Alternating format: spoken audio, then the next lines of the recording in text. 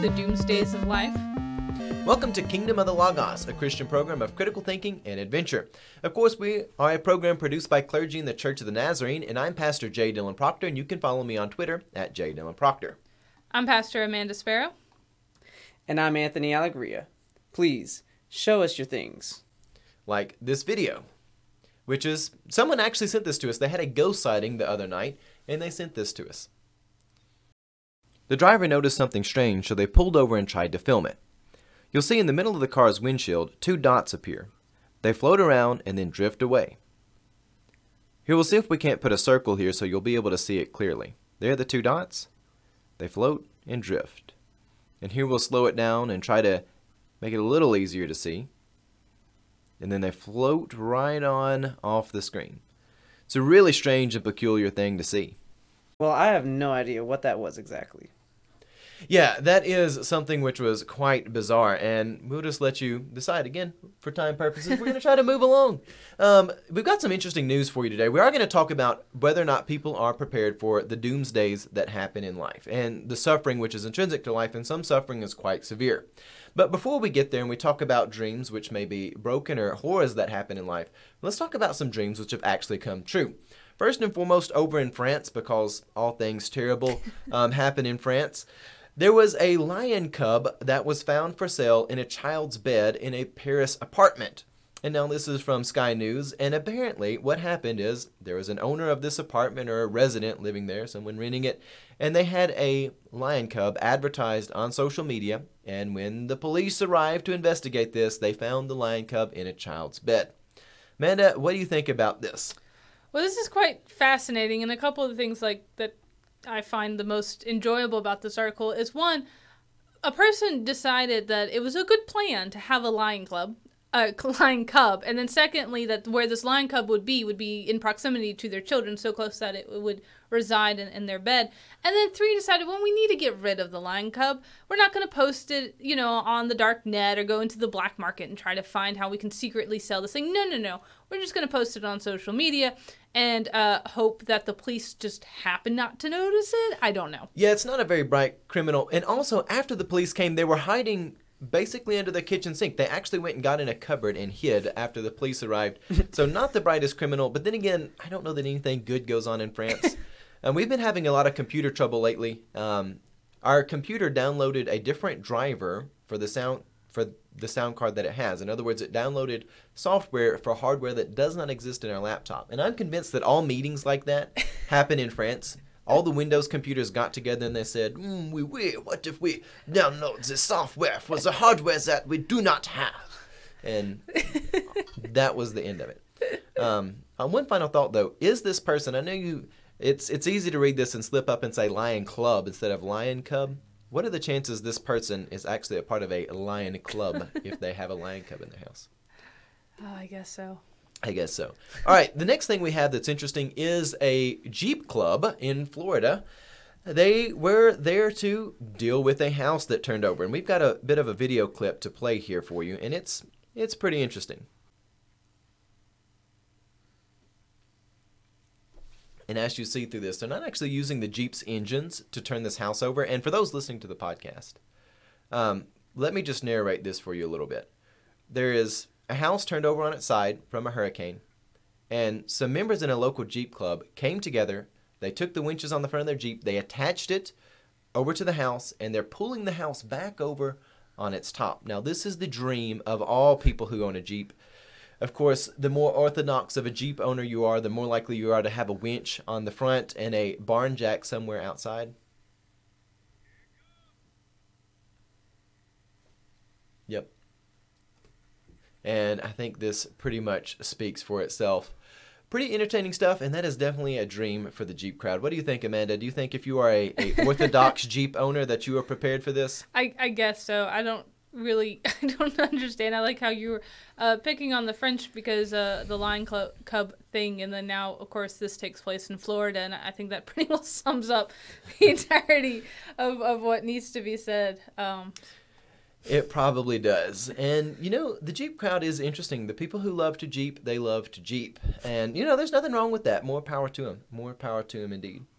All right, well, we're going to take a break, and then we're going to come back, and we're going to have a great conversation about how do we deal with the apocalypse, how do we deal with the doomsday crisis. Hollywood always portrays that doomsday things happen, it's the end of the world, but in reality, there are great crises that come, great sufferings that come into life, and it's not actually the end of the world. You still have to live afterwards, and you still have to put the pieces back together. So we'll take a break, and remember to subscribe and like our channel.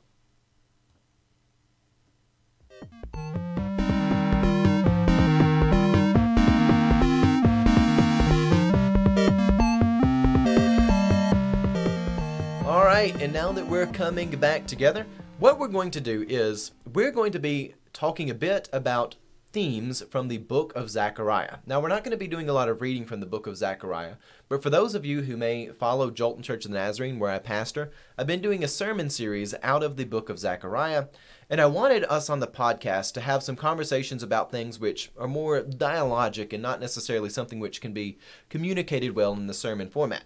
So what we're going to do is Anthony is going to present some themes and statements and questions regarding the content from the book of Zechariah, and Amanda and myself, we're going to respond to those. So Anthony, if you would go ahead and open up with this. Why are you talking about Zechariah as if it was a post-apocalyptic book? Isn't it just another prophetic text? Okay, that's a great question. In the entirety of the time I've spent in the book of Zechariah, and even other similar books like Haggai, I've been describing them as a post-apocalyptic book. And the reason why is they take place in an interesting window of time where a real doomsday calamity had happened. King Nebuchadnezzar, the Babylonian king, he came and destroyed Jerusalem. And he didn't just do it once. He had several trips where he went to Jerusalem, ultimately ending in this great calamity which destroyed the city. And it wasn't like a mild destroying of the city where someone came and conquered, but it was literally war machines were set up around and the people were trapped inside the city for a very, very, very long time. They had all their food and water cut off. They were starving. People started to lust after one another's blood and the meat on one another's bones, and they wanted to eat one another. It was a very horrifying thing. It turned a lot of people into monsters.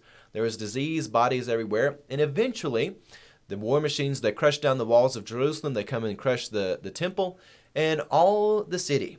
And again, you know you're in the doomsday when things made out of brick, mortar, and stone are lit on fire. And that's what was going on. All of this Jerusalem burned. And as time went on, the people of God, they lost the Ark of the Covenant. They thought God was silent. How could God be with you if there is no Ark of the Covenant? There's no physical thing showing God is with you. The people were in a real doomsday. It was something not unlike the world of Mad Max or any other post-apocalyptic world.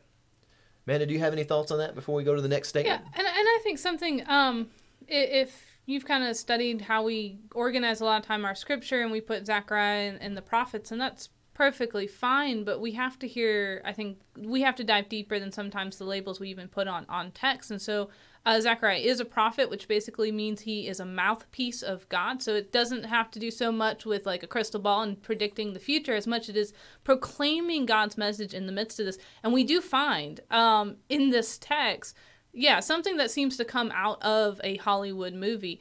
Just awful, horrific things that can only be imagined in the worst possible of circumstances. And generations passed. Yeah, there was a long period. Several generations came and lived, and even some lived and died, and they thought God is gone. No more Ark of the Covenant, no more temple, no more Jerusalem. God has left us.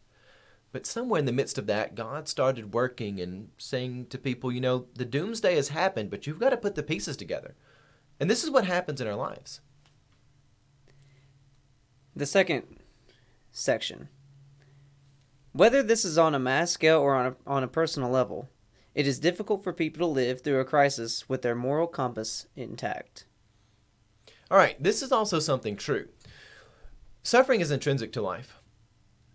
I know people who have had horrific things happen to them, very tragic things where they've lost a loved one, and even people who have lost a child. I don't know that you can find anything that ranks beyond that in terms of doomsday horrors that can happen to people.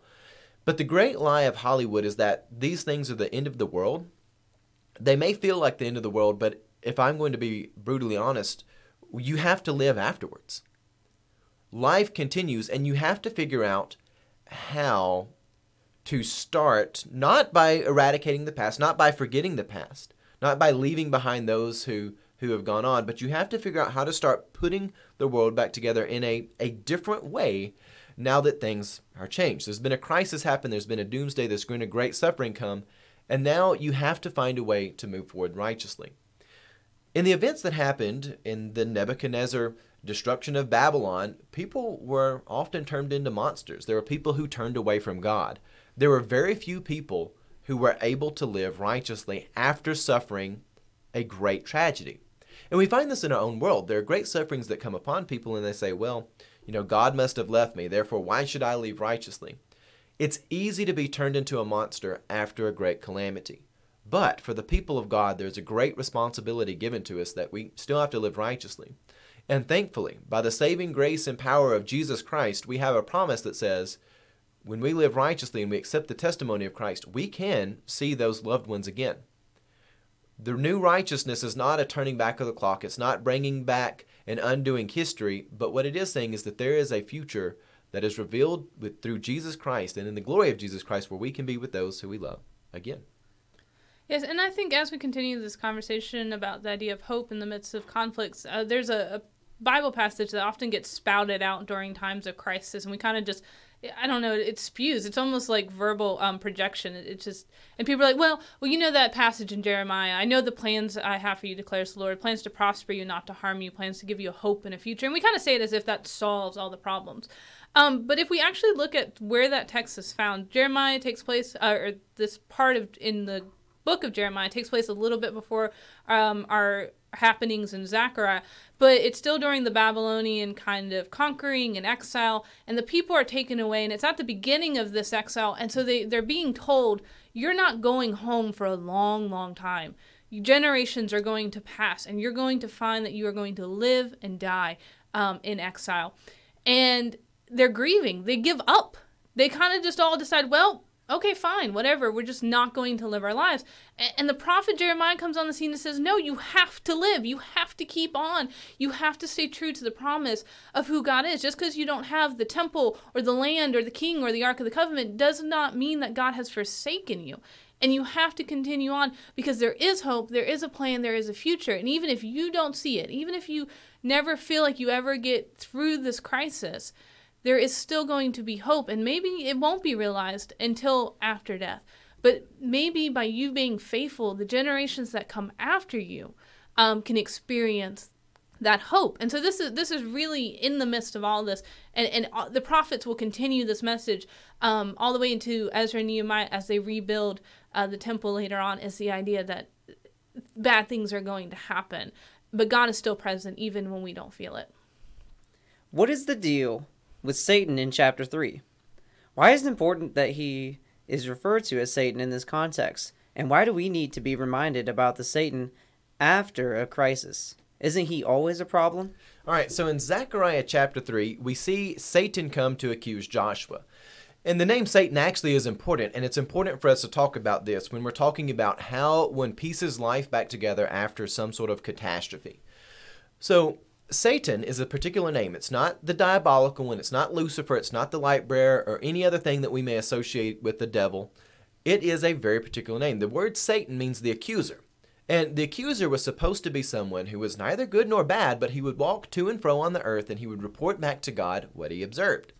However, Satan chooses to be evil where it was not appropriate for him to be evil. He chooses to be bad.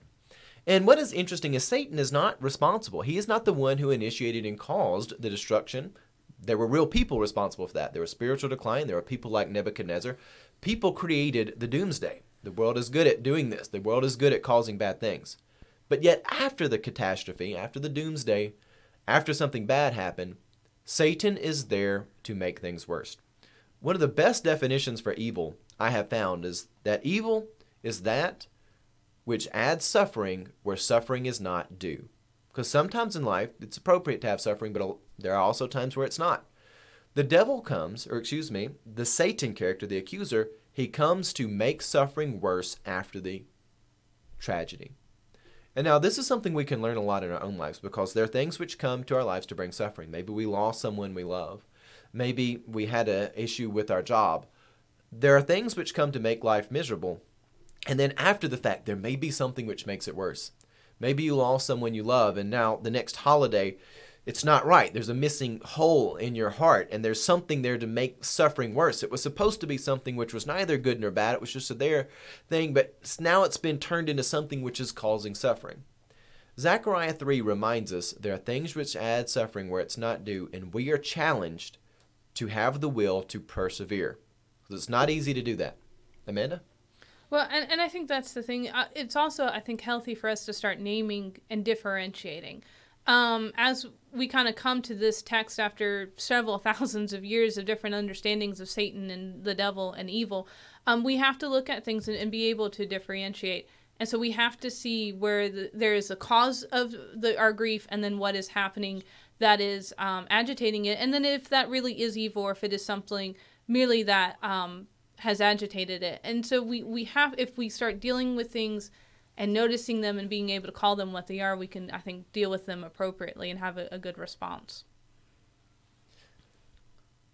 Very good. Very good. Anthony, what do we have next? Do we have time for another question, or do we need to go ahead and take a break real quick? No, we can take another question. All right, very good. Do you really have the moral infrastructure? Do you really have to have the moral infrastructure if you want to have the physical infrastructure? All right, this is a really important question, and it's one of the things which is outlined and detailed in the book of Zechariah.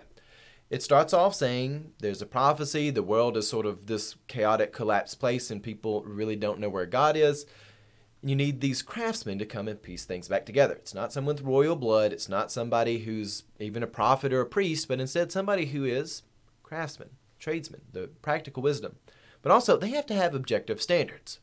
There must be some sort of moral code that people can live by if they want to build again. And now, this is true both as a society as a large and also on the individual level.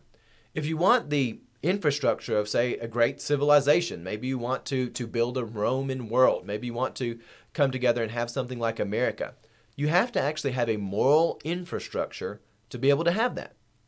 Being moral people first helps you build a better world. And even though sometimes people are flawed, and America was built on flawed people, but yet they were looking to principles that were bigger and better than them.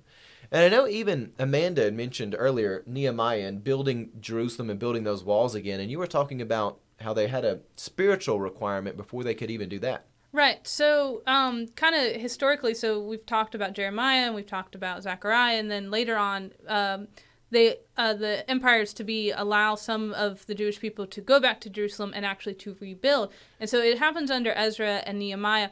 And they come and they give these instructions to people how they rebuild Jerusalem, how they're supposed to rebuild the temple. And oftentimes they fail, and it takes them a long time to get it built. And that is because through Ezra and Nehemiah, the prophets begin to proclaim you can't build something unless you're trusting in God. Basically, that's the moral infrastructure. We derive our morals from who God is. So if you don't do that, then you're not going to actually be successful in building these very physical representations of the people of God. And one more thought. This is where I think a lot of our politicians get things wrong. I don't want us to get really involved in politics, but there are a lot of people who try to detach themselves from good morality, and they think that we can just have the effects of a good civilization without the morality that's needed to build it.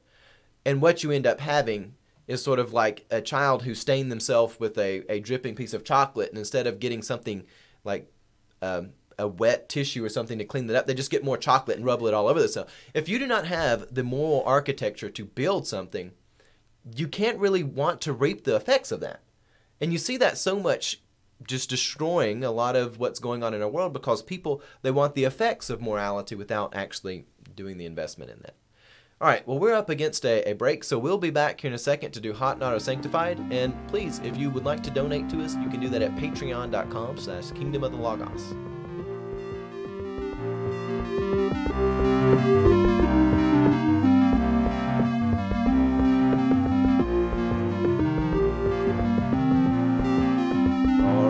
And we are coming back, and now we're going to play Hot, Not, or Sanctified. And this is the game where we decide if things are good and bad theological inspirations. If we say hot, it's good. If we say not, it's not.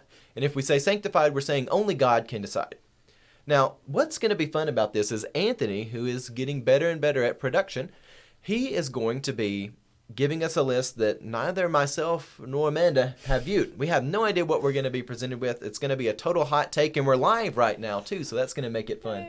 We have no idea what we're being set up for. He may be making us out to look really, really dumb. We don't know, but we're going to have fun with it. For the record, this is not exactly a list that I would put my name on, but it is titled 7 Prophecies That Will Be Fulfilled Before Jesus Returns. And I think this could make for interesting conversation. Oh my, it's going to. Where is this from, by the way? This is coming to us from BeliefNet. BeliefNet. All right. I thought he said the leaf. The Belief. leaf. Okay. And so, the first prophecy is that a Jewish homeland will be established in Israel. Would you all like for me to elaborate on that? No, that's enough. Okay, so this is prophecies that'll be fulfilled before what again? Before Jesus returns? Yes. We can only do sanctified once. Yeah. Amanda, I'll let you answer this. Can you say the statement again? I think I blanked out for a second.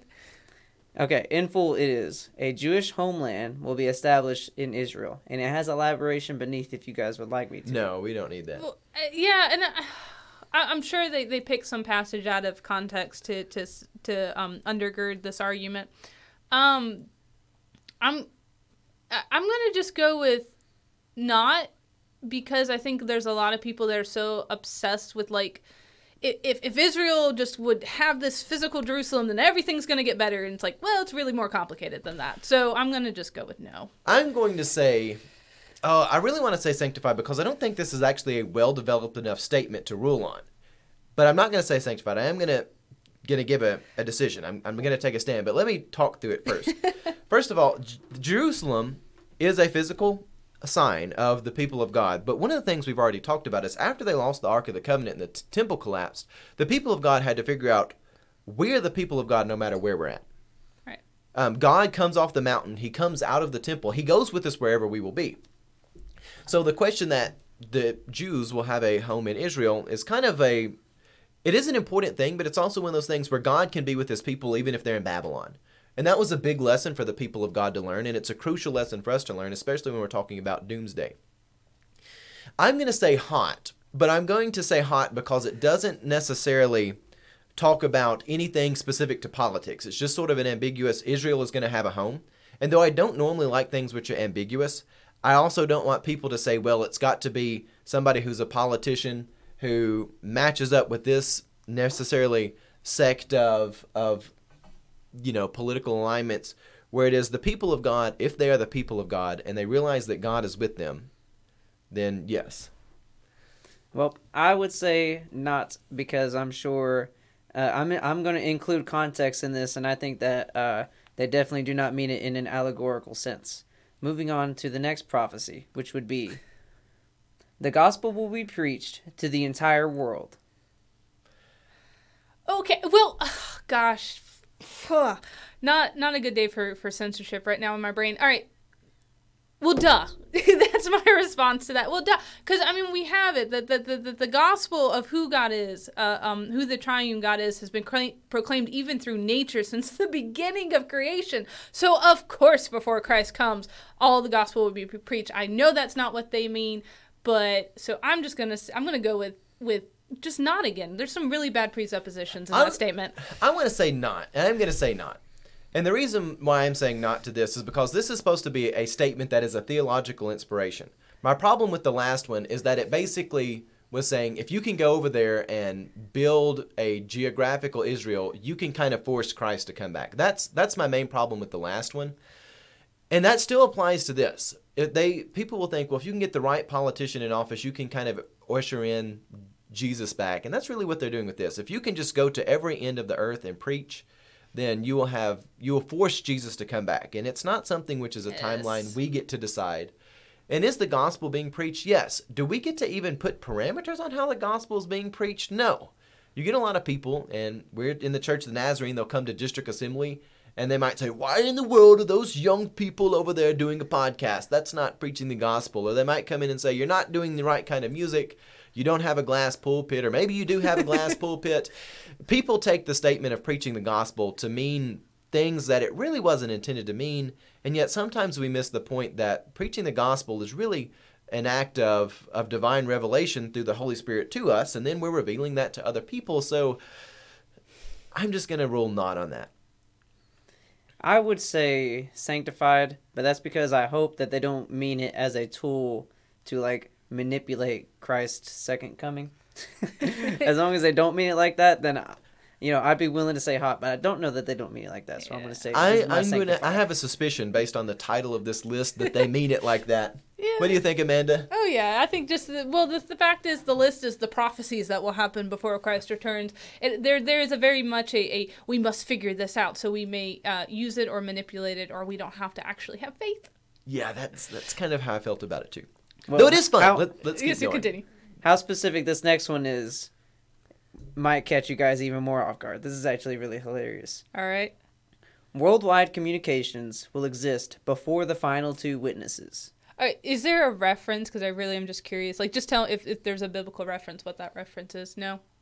There is no reference. They just are spouting that one off the top of their head. That's fantastic. So we're just going to go with not, because I don't even know what they're thinking. I'm going to say not because this is really conceited. There really is nothing new under the sun.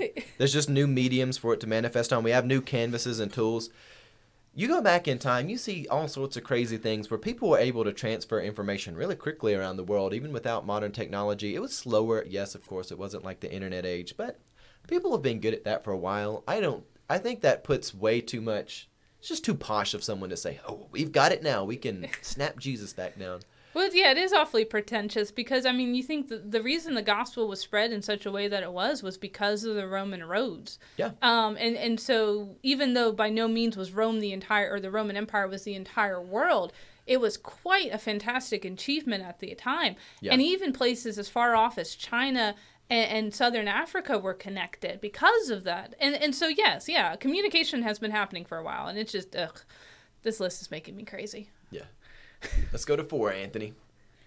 All right, this one's a little bit more mundane. Natural disasters will be widespread.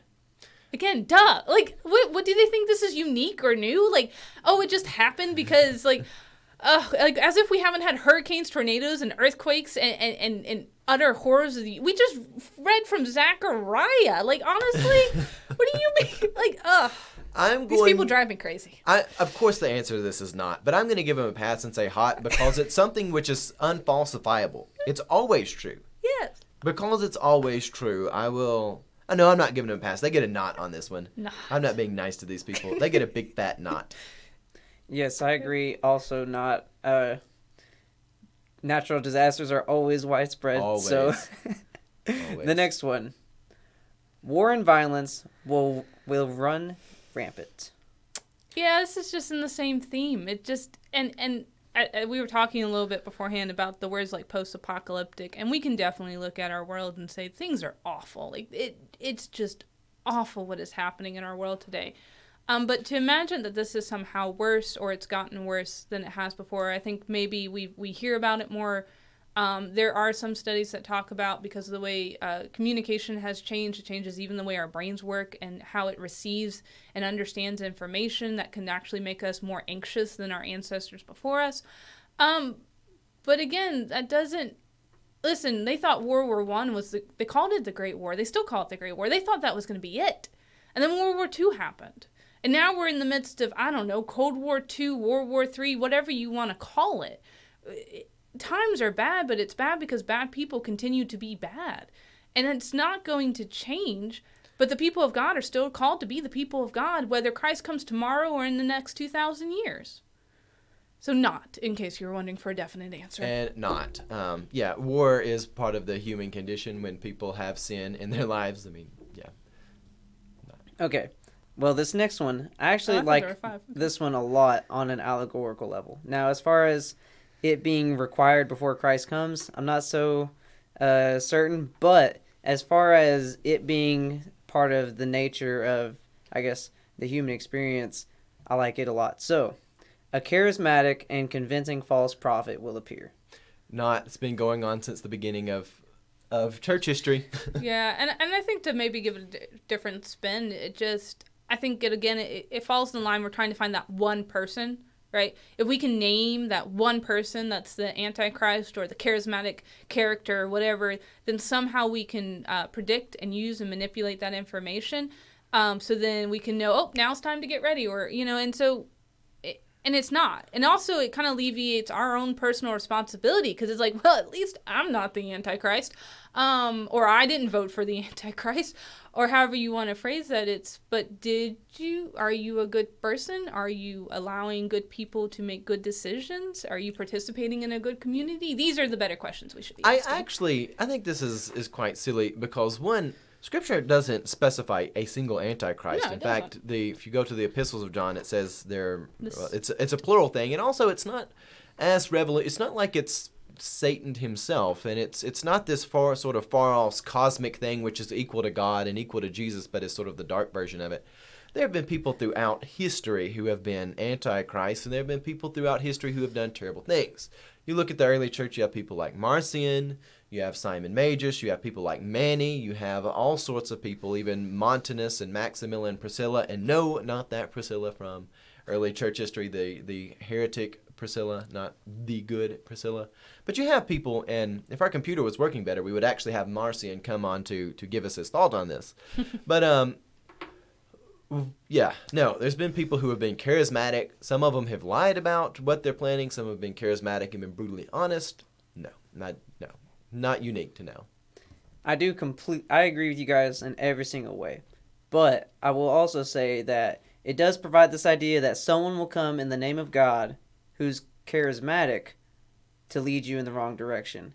And that, in our day and age, a lot of people are not thinking in any way on that level. They hear virtue signaling and about God, and all of a sudden it's, we're good with that, let's go that way. Yeah. And so I do want people to be skeptical, and if this could be taken in an allegorical way, I have a lot more sympathy for it. Although I would still say not in the end, because I know that they don't mean it allegorically. Yeah, I'm saying not. It's been happening throughout church history. All right, are we at number 7? We at the last one?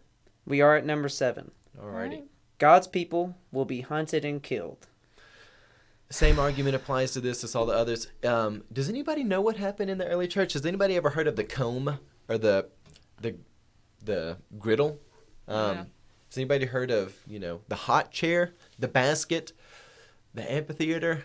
People of God have been hunted for a long time, so not. Thankfully, in our world here where we're at in America, we are much more blessed than we were. But if you look at places like China now, this has been going on. I mean, insert time frame here, you'll find people who are trying to live righteous being hunted by the unrighteous.